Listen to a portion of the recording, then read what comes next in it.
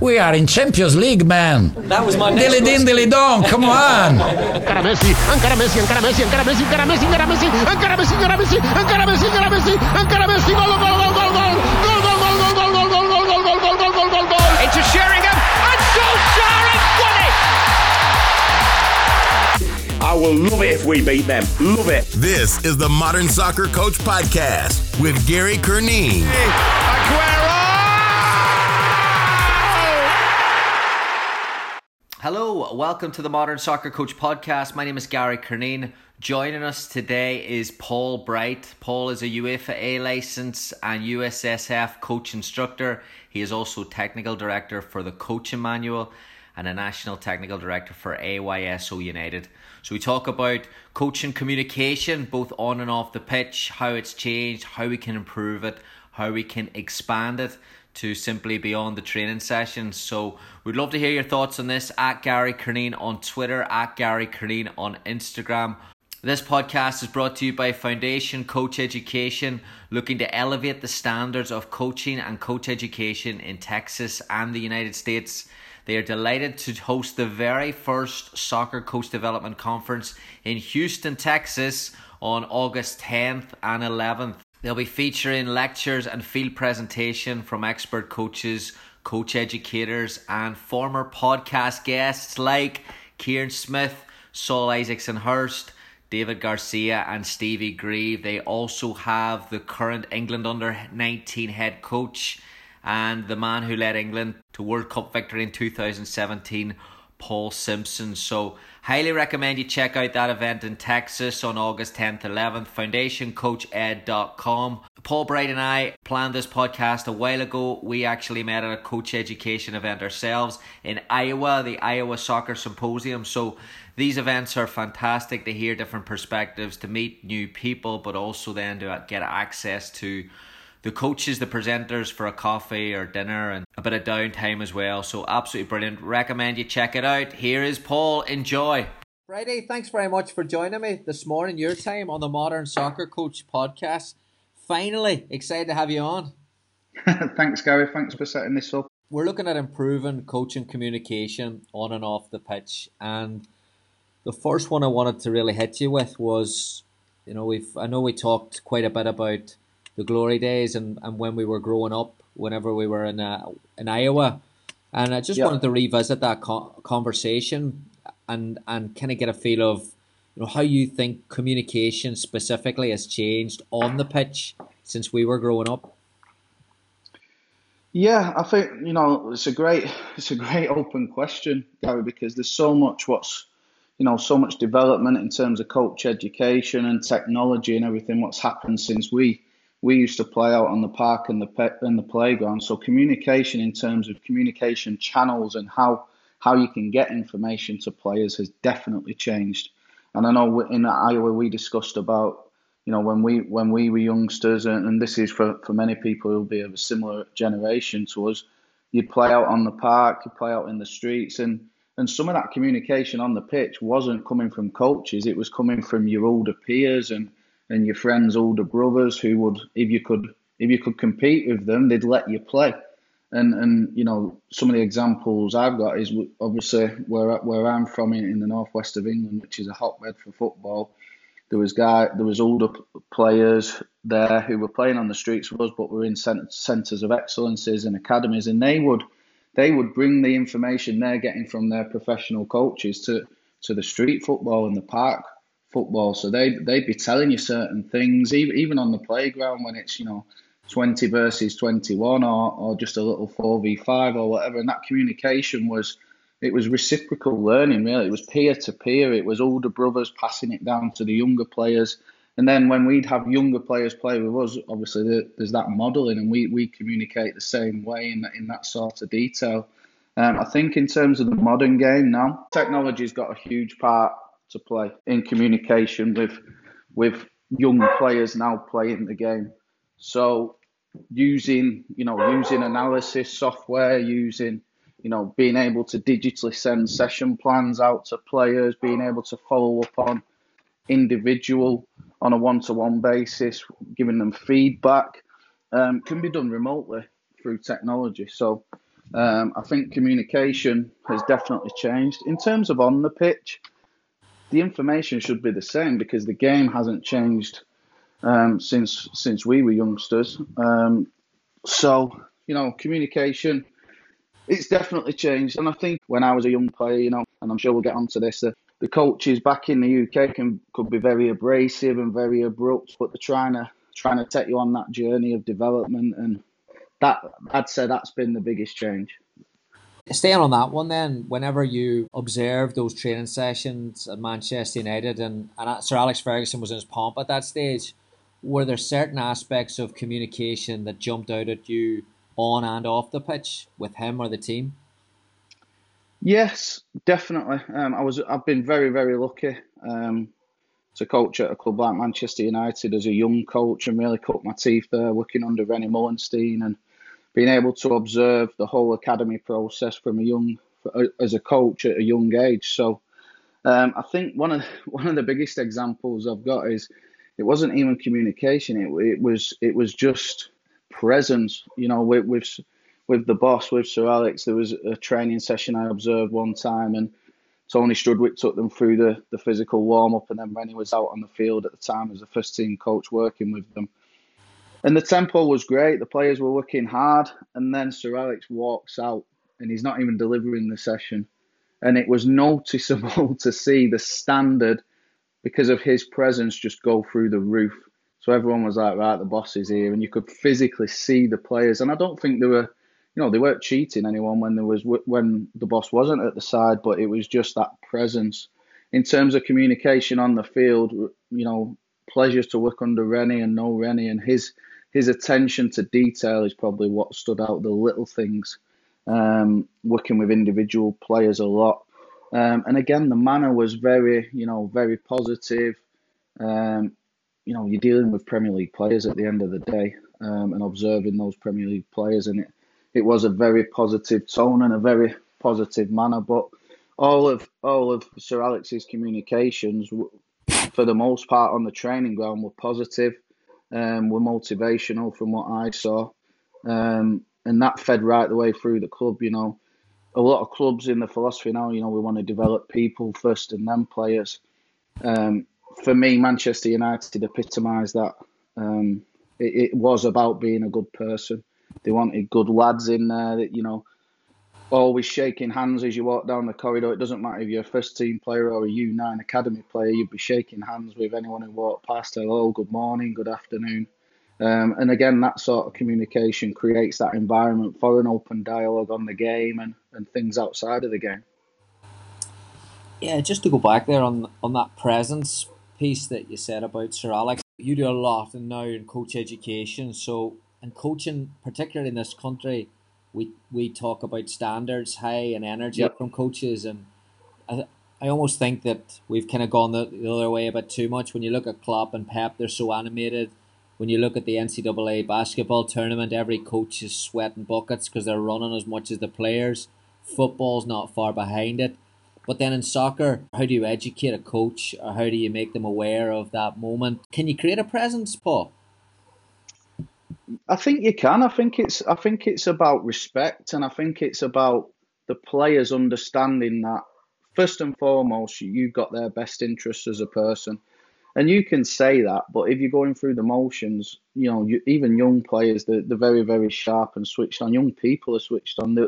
They can tell if you're being false or not, and that takes time. You've got to go in and win the hearts and minds, so to speak, of the players and show that you've got their best interests as a person at heart. And it's, how's school going? How's this going? But it can't be scripted. It's got to be natural. You've got to be naturally able to connect with those young people. Alongside that, I think, you mentioned a word what I use quite a lot with coaches and with teams and players I work with, and it's about standards and expectations. Very, very simple. These are the standards here, and this is what we expect from you, and this is what you can expect from myself as a coach.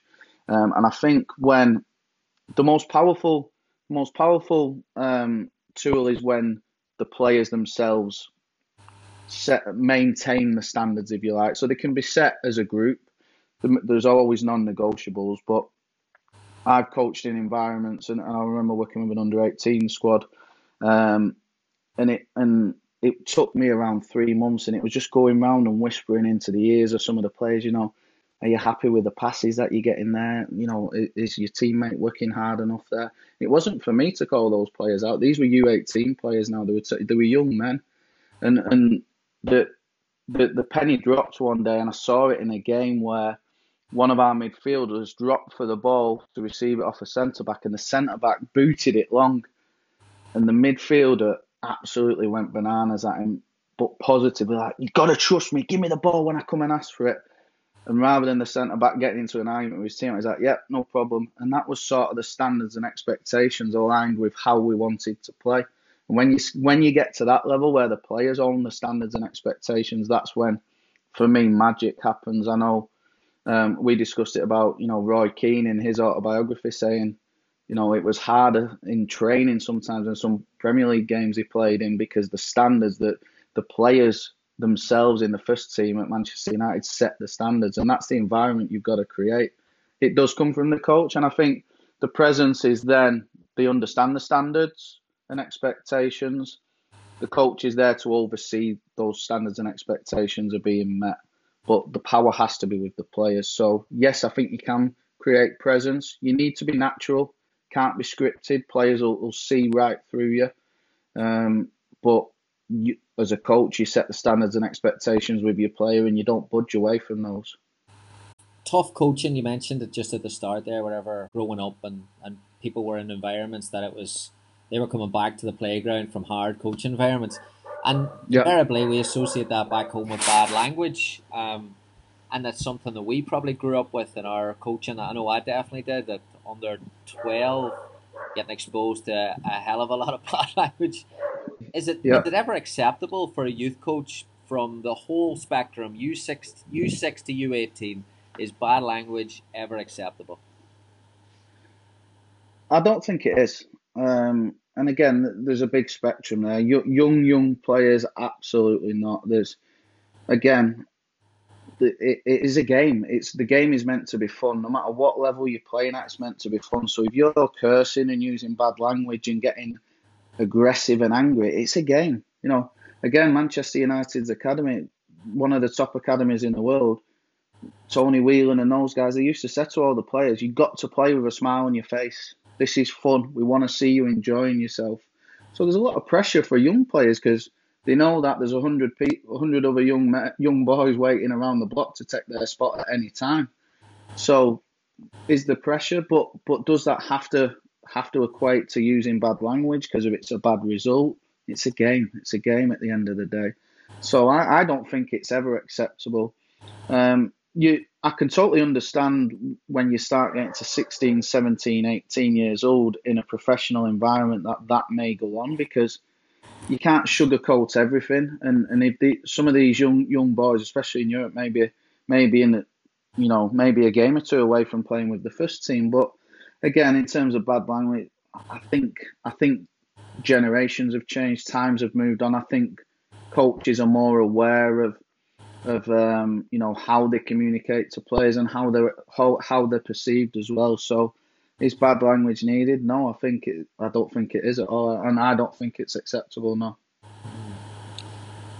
Oh, another trend I wanted to get your thoughts on was coaching community, where tactical analysis and Monday Night Football syndrome has almost gone global. Well, we're all loving breaking down every aspect, not really solution based, but more just living in the past. We seem to be drawn to coaches to be able to pinpoint mistakes and hold out where things went wrong. In halftime team talks in particular, how do you move away, or how can coaches move away from telling everyone where they went wrong in the first half to maybe putting a few processes or structures in place to maybe get players a little clearer on what they need to do for the remainder of the game?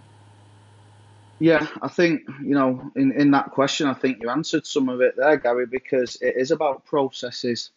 Half time, and again, you see the All or Nothing documentary with Pep, and then all of a sudden everyone's moving magnets around on a board at 100 mile an hour, Again, are we going over things that have happened? I don't have a DeLorean.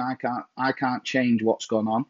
However, we can affect future performance even at half time. So the biggest tips I have for youth coaches are have a game plan. What do you want your players to achieve in possession and out of possession before the game even kicks off? I never use more than 3 points. I like the rule of 3. It's easy for players to remember. So in possession, we're looking for this, and this, and out of possession, we're going to look for this, and this. And that should also be aligned to what you've been working on in the week in a youth environment. You should have a periodized plan and work on that. And it should be aligned to that. So then success. If you're judging success on winning and wins and losses, then you've got a bit of an issue there, because no team ever wins every game. And if you do, you're in the wrong league. If success was you've been working on playing out from the back all week, and you say, listen, in possession, boys, I want us to be, or girls, I want you to be able to receive the ball in our defensive third and see if we can progress into the midfield third like we've been working on. If your team loses 2-1, but through the game you successfully did that 12 times, I would take that as a measure of success. So straight away, coaches in the first half have got to be observing.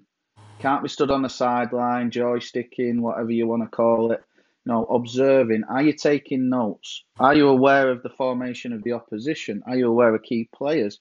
Are your players aware of key players and the opposition's formation? And then can you strategize, to highlight any weaknesses in that? Or do you want to just stick to your plan and go, well, my players are going to deal with this? And again, I don't want to keep going back to Manchester United, but it did help shape me as a young coach to just keep my mouth closed and my eyes open. And one of the best things I ever heard from Rennie was, listen, if you're talking, you're not observing, because your brain's engaged with what you're saying. You're not watching the game and you're not observing the game. We used to get told with the foundation phase with the young players, don't talk. When that ball's rolling, don't talk. Let them work it out. And that's a really powerful message. But I think people, and it's easily done. Coaches see Premier League coaches on the sideline and they want to imitate and they want to model. But that's a win at all costs environment. People lose their jobs if you don't win a game, in 6. Youth coaches should not be under pressure to win games. They should be there as teachers. They should be there to develop players, in my opinion. That's not to say you don't want to win.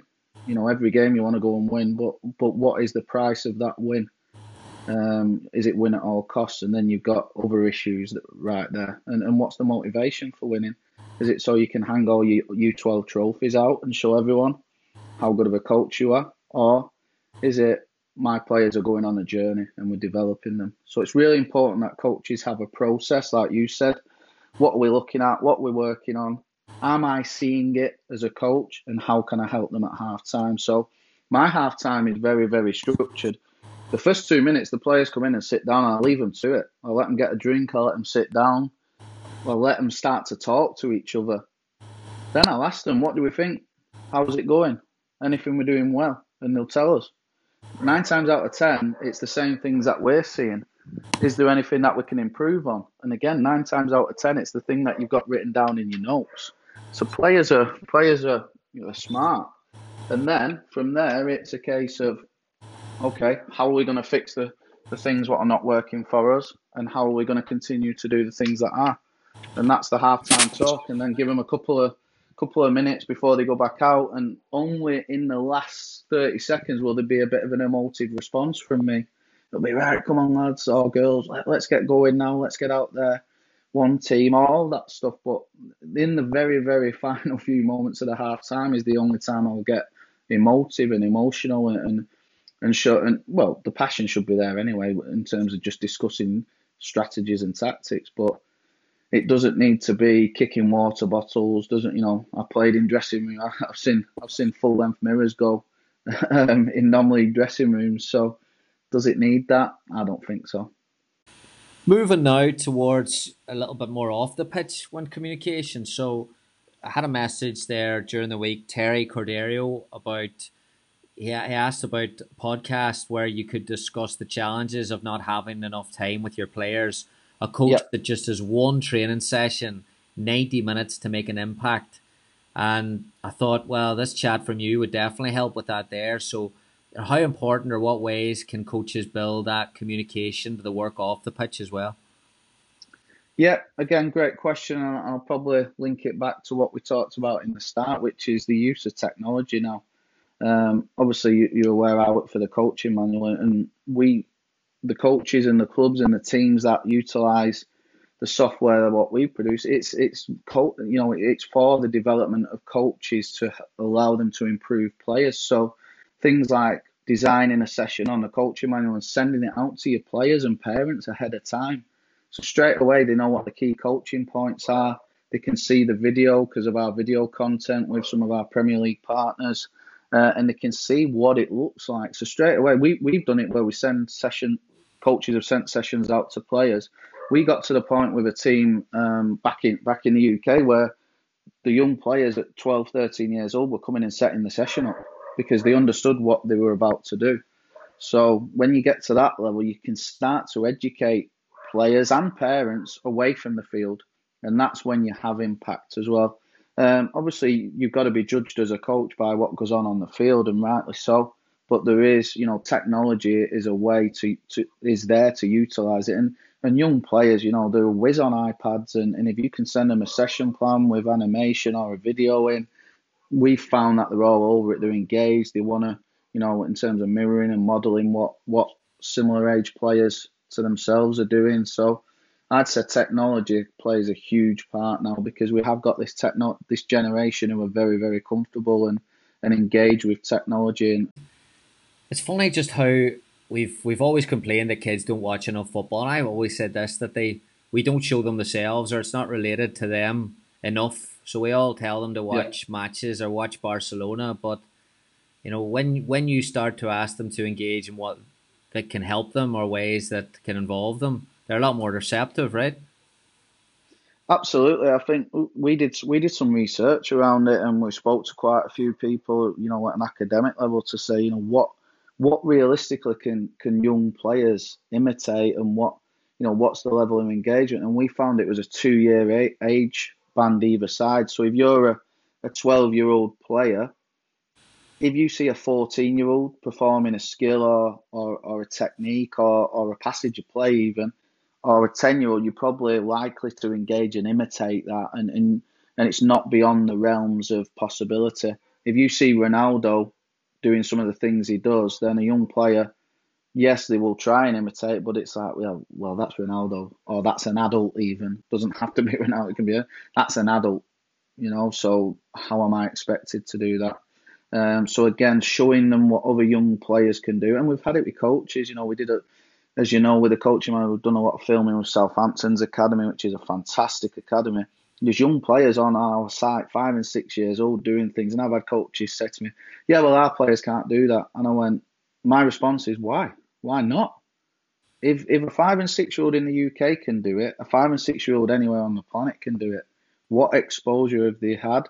What coaching have they had? And have they been allowed to practice these things? Because I would argue that any player of the same age has the capability to do that. It's just, how do we facilitate that? How do we encourage it? And it comes back to the wider subject that we're discussing around communication and pre-planning and setting things up for young players to learn the game. Master the ball first before you master the game. Really important. So again, when I say it like that to coaches, they go, oh yeah, well, yeah, no, you're right.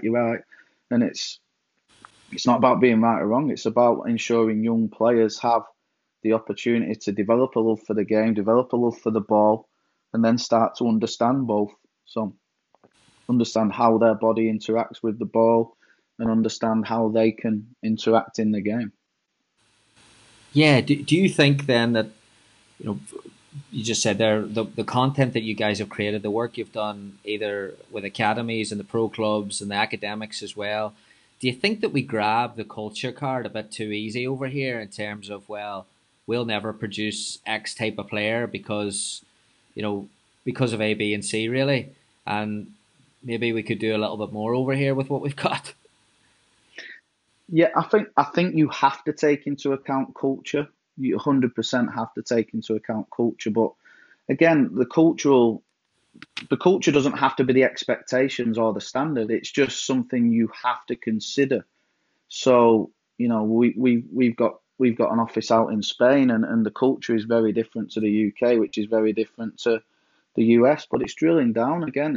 We speak to Lee out in Spain all the time, and he's like, not every young player out here is playing tiki-taka football and playing through the thirds. A lot of it can be very direct, but one thing what is common within the Spanish culture is that technical mastery. It's young players are working hard to develop the technique on the ball and deal with the ball. So culture, I think you can shape and mold culture. You've got to take into account current cultures, and then you set your standards and expectations to say, during this time frame, this is what we want to achieve. In the US, my personal opinion, the US have the best trainers on the planet in terms of what I mean by that is players will train hard. They will give everything. They want more walking off the field. Any feedback coach, what can I work on? What can I be better on? And it comes back to that.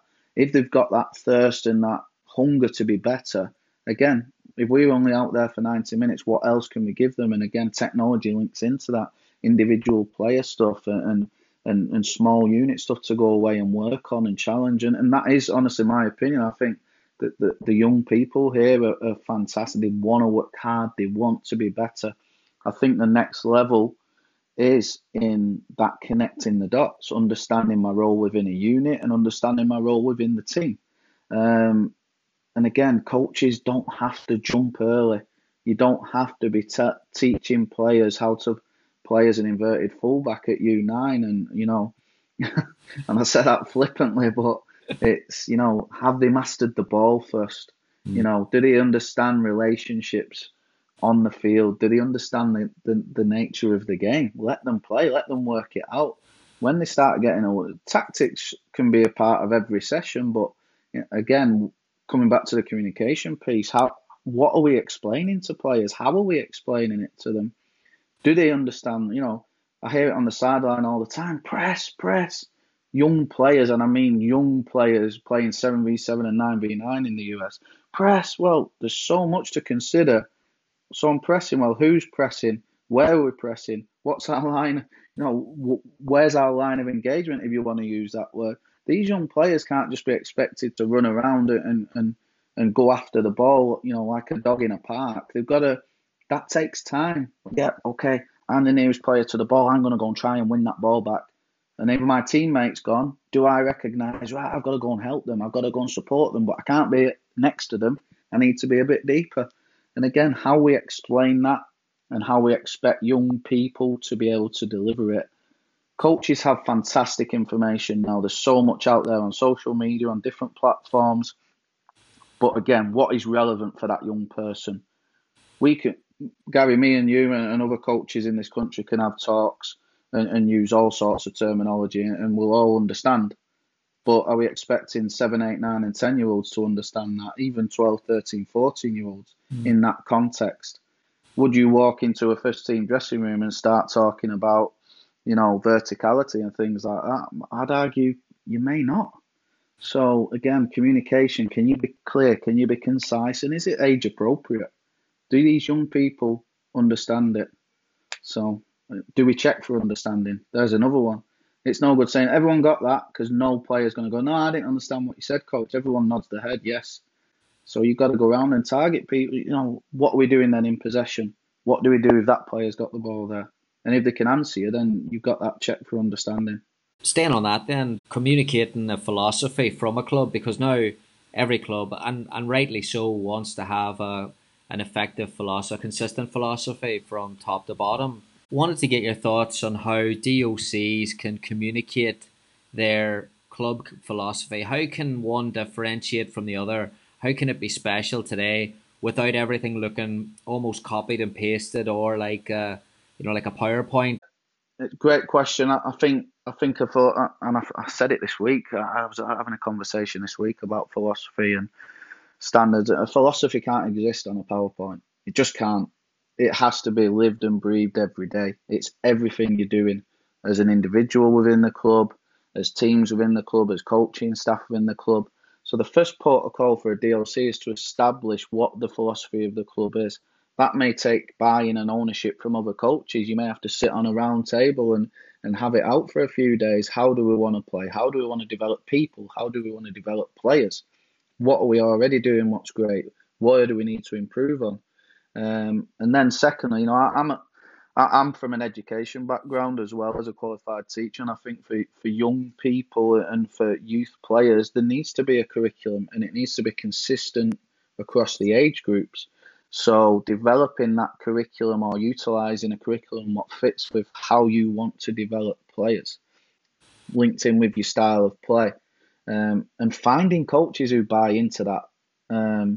Again, with the coaching manual, with the season planning tool, DOCs can create or send out pre-populated season plans to every coach within the club. And I've used this for a number of years, and that allows, first and foremost, consistency across the board. So now as a parent with a young player in a club, you're not at the luck of the draw of what coach you get. The club can stand up and the DOC can stand up and say, we have a plan for your child. This is our plan.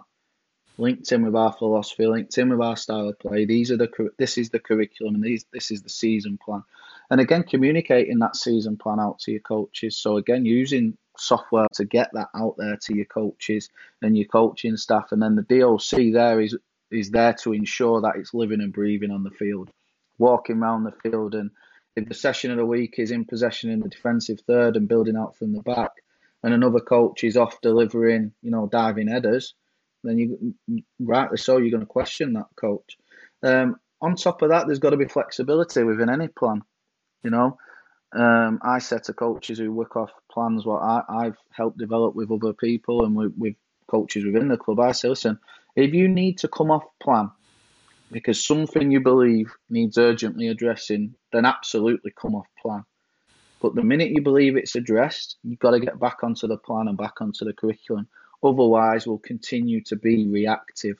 We can't just keep reacting to what's happened on a weekend. There has to be a process, has to be a long-term development. Again, you wouldn't drop your child off at school and ask the teacher, what they're working on today. Oh, well, they didn't do great at math yesterday, so I'm going to work on it today. There's got to be a plan. There's got to be a long-term plan, because then that long-term plan is measurable, it's actionable. You can look at how much in possession to out of possession you're doing. If you do technical work within the club, or is it all game-based activities? Is it all, which methodology you're using? Having that plan then means standards and expectations can be aligned, means you can hold coaches and players accountable. You can share that plan at the start of the season with players and parents so they know what you're going to be working on.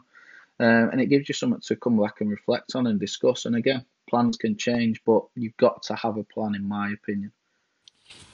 That moment we said about the coach doing diving headers there, and you're the DOC and you've walked past. So what are ways that a DOC could communicate that there with the coach? That, is it more, we talk a lot about feedback from coach to player, but how much should DOC to coach be having these interactions, these feedback, or should that just be anytime you see something wrong, you just pick up the phone or send them an email? What's the best way there? Great question. I think it should be week by week. I think every week you should be touching base with your coaches, and I know there's a club pretty local to me who are using our platform for exactly that. And the club has got a new DOC in there with a great background in the professional game back home, actually, but that's not the point. The DOC at the local club I'm talking about he sends out the curriculum based on the coaching manual, aligned with their style of play, and he asks every week for his coaches to take a screenshot of their plan, send it back to him in the folders on the site, and then he will ask for reflection. So straight away, how did the session go? What went well? What could we improve on? And every coach within the club is doing that, and that's a 10-15 minute job. It can be. It's not a massive amount of time, but the DOC is ensuring that he's got a handle and a base with every coach in the club, and he's encouraging that plan, do, review, cycle straight away. And then it's about prioritising. If there's a coach who desperately needs support, then they may need prioritising. But ensuring in any block of work, 12 weeks, whatever, that you can get round all of your coaches, and it's not there. It's not there as a stick, it's not there to beat people. So the delivery and the communication with coaches is, listen, I'm here to support you. It's another set of eyes. It's someone who can step back and look at what's happening and give you some support to be better. And I think when delivered the right way, coaches are all over that. I've got no problem in anyone at any sort of level coming and watching me deliver, and that's not because I think I'm a world-class coach. It's because I want feedback. I want someone to say, why did you do this, and what were you thinking with that setup? And because that's the challenge, that's the game. We've got to question each other and be able to justify why you're doing what you're doing, or say, you know what, I didn't even think about that. I should be doing that, shouldn't I? Brilliant. Now we've had a light bulb moment, and now we move on and become even better. And the biggest thing for that is the players get that experience then. The players benefit from the coach's development. And we ask players to be open-minded and continuous learners. If we're not that ourselves as a coach, then we shouldn't be asking other people to do it, in my opinion. So to answer your question, you should be touching base with your coaches as often as possible. Give them the tools and resources, like the season plans, like the session planning software if they want to plan their own on the theme of the week. And then make sure you're checking in with them. Everything okay? How did your session go? I looked at your reflection here. Should we sit down and have a coffee and discuss this? Then you create that culture of continuously moving forwards and developing. You mentioned before about being reactive and how much that can negatively impact a club. This is specifically for coach development. And then whenever you look at that DOC question, you're saying, all right, well, if you're in a club and you're dealing with, 50, how many coaches that are within the club, the vastness of America has created different sorts of pockets of coaches who do not have any access. The amount of high school coaches or club coaches that, because of the resources, don't even have an assistant coach who could be listening going, I want to get better. I would love for someone to be walking past my sessions. I would love to be in an area where I could drive 10, 15 minutes an hour, go watch someone else work. But I'm in X state and there's not a lot of soccer around. How can that coach specifically get feedback? Is there a way that they can improve without having to jump on a plane 3 times a month? Yeah, great question. And again, to answer that, we've been very fortunate to have access through the League Managers Association to film some top level coaches. We did a session with David Moyes at St George's Park in England with the coaching manual. And again, imagine the cost to be able to get in front of a former Premier League manager, your flights, your hotel, seeing that, or just jumping online and watching it in the comfort of your own living room. Are you going to get feedback back into the coach? Potentially not at that moment, but what you're going to get is reaffirming what you're doing is correct, or in line with what's happening in the modern game. Or I may have to change. I may have to reflect. I may have to change my strategy. And X's and O's are all over the internet. I'm under no illusion. You can Google any topic and pull out a session plan. When you see somebody deliver that session plan, whether it is a video or in person, all of a sudden, for me, you see the most powerful thing, which is how they delivered it. What's the manner? What's the tone? Communication again. What's the setup? How are they interacting with players? That's massive. Real, there's a bit in the David Moyes session where he says to one of the players, he starts laughing when an opposition player beat him. I wouldn't laugh if I was you. Come on, we're in. And again, he's not calling him out. He's just saying standards. This is the standard, and delivered the right way, and the player gets right back into the session. So again, we deal with that all the time on a daily basis with players, and it's again, mirroring and modelling what's going on and putting your own personality onto it as well. So again, the more you can expose yourself to that stuff as a coach, I think, and the more open-minded you are, you may see things that you don't like, and that's fine. But again, do you understand the rationale? Do you understand the justification? Yeah, I understand why Moyes did that. I understand why Mark Warburton did that. That isn't my style, or that might not work for me. But I understand why you took that approach. again, just going through the process all the time of self-reflection, of analysis, and keeping yourself open to that. And again, video is such a powerful tool now, and on our site, the Coaching Manual, you can upload your own video. You should be sending that to your DOC or a friend of yours, can be in an opposite state or an opposite country. Just say, have a look at this session I delivered. I filmed it with a iPod or a GoPro. Just give us some feedback on that. What do you think? Let me know your thoughts. Again, just creating that culture of we're all in it together. We've got to challenge each other. People, social media is fantastic, but there's that undercurrent of, I know best. You're wrong. The bottom line is there is no right and wrong in the game. You can play this game 1,001 different ways. Is there a right and wrong with how you should be delivering and communicating with young people? Absolutely. But again, don't be threatened if somebody says, I don't agree with that. Well, why don't you agree with it? What would you suggest? What would you do in this situation? That's a very different conversation in terms of, I'm right and you're wrong. We've got to be open-minded enough to justify what we're doing and accept that not everyone's going to agree with that process and that model. And that's the beauty of the game. All right, so we're now in an era or a generation of where technology has changed, but also coach development has changed to where maybe the ambitions of young coaches become that. And you mentioned before about wanting to get the next job or wanting to get the best job, and the reality is that there is a large number of coaches today who are hungry to advance and progress to higher levels and to whatever X job. Is there a right or wrong way that coach can communicate their coaching brand today? Not said before about getting pictures of trophies, or is it posting sessions? How can coaches show that they're hungry and that they're trying to get better rather than that they don't want to be, because Twitter can go a different number of ways today as well. So I want to get your thoughts on that. Gary, you've probably got more experience in that realm than me as a former college coach, and understanding that anything you put out there is there for everyone to see. So first and foremost, are they a good person? We all know stories of young people who've posted something on social media and all of a sudden the college scholarship's gone, or not so much professional contracts, but that will probably be a decider in people being offered professional contracts at clubs as well. First and foremost, are they a good person? And that comes down to a coach as well. Are you a good person? Are you accepting, responses? Are you open to, that dialogue we just discussed? That's the first thing.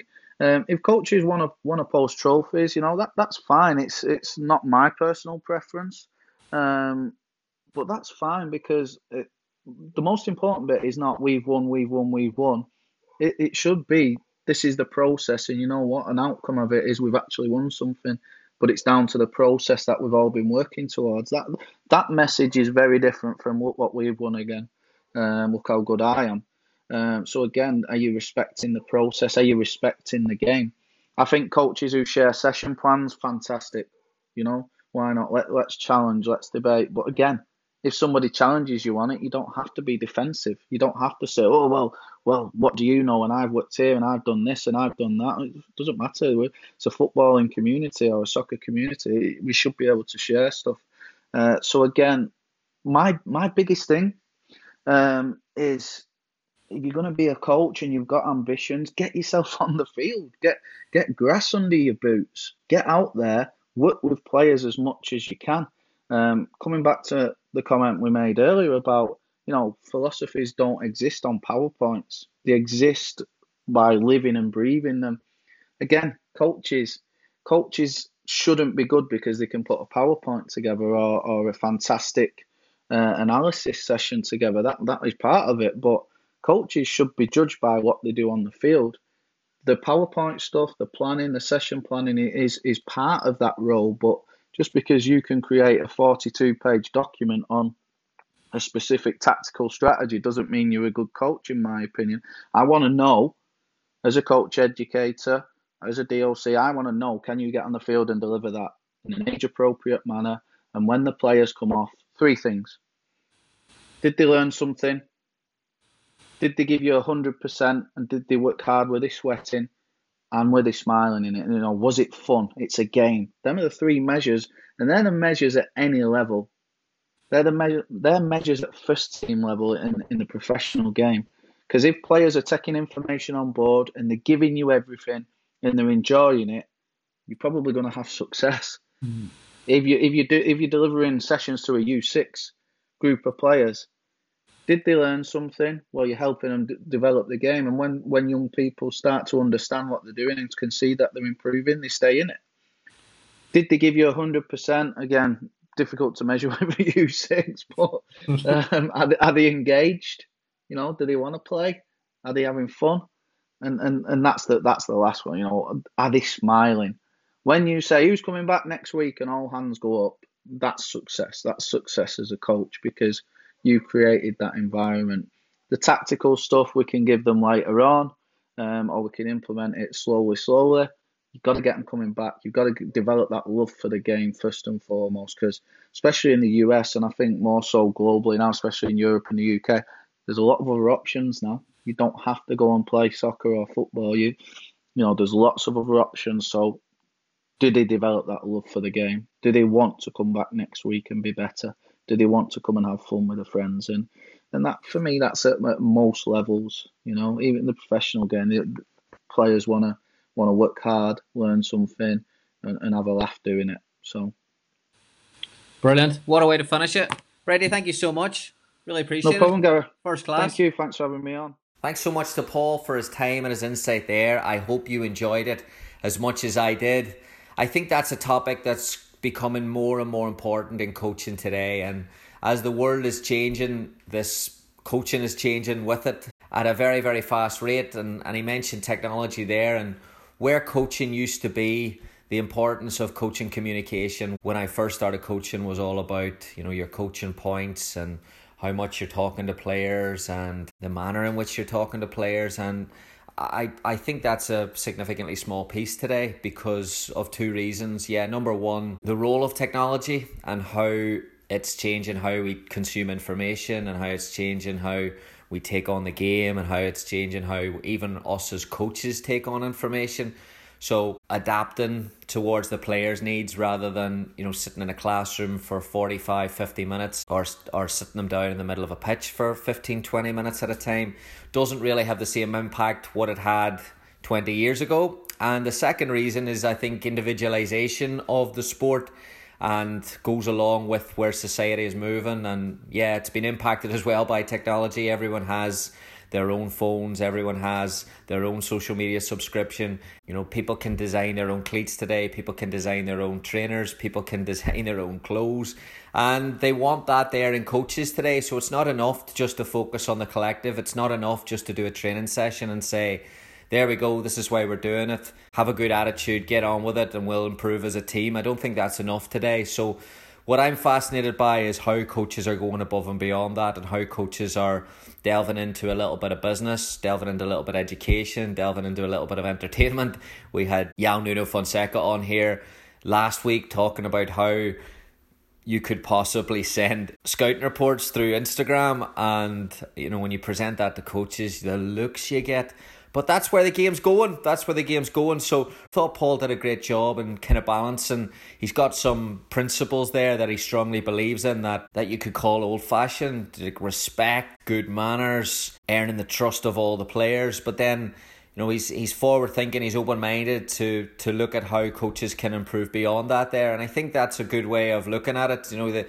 The old-fashioned work will always be there because it's a people business. But if you really want to impact players today, I think you've got to be open to, getting into their phones, getting into their laptops, involving the parents and all these different things, because as those connections get stronger and stronger, your influence gets stronger and stronger, and the player feels a little bit more involved, feels a little bit more engaged, and it's finding the balance and how to do that without going too far one way or the other. So really enjoyed it. Would love to hear your thoughts as always at Gary Curneen on Twitter, at Gary Curneen on Instagram. Thanks so much for listening for the podcast. I'll speak to you soon. Have a great week. Goodbye. Thank you for listening to the Modern Soccer Coach Podcast. For more coaching topics, sessions, and resources, head on over to Coach Curneen on Facebook or visit the website at www.modernsoccercoach.com.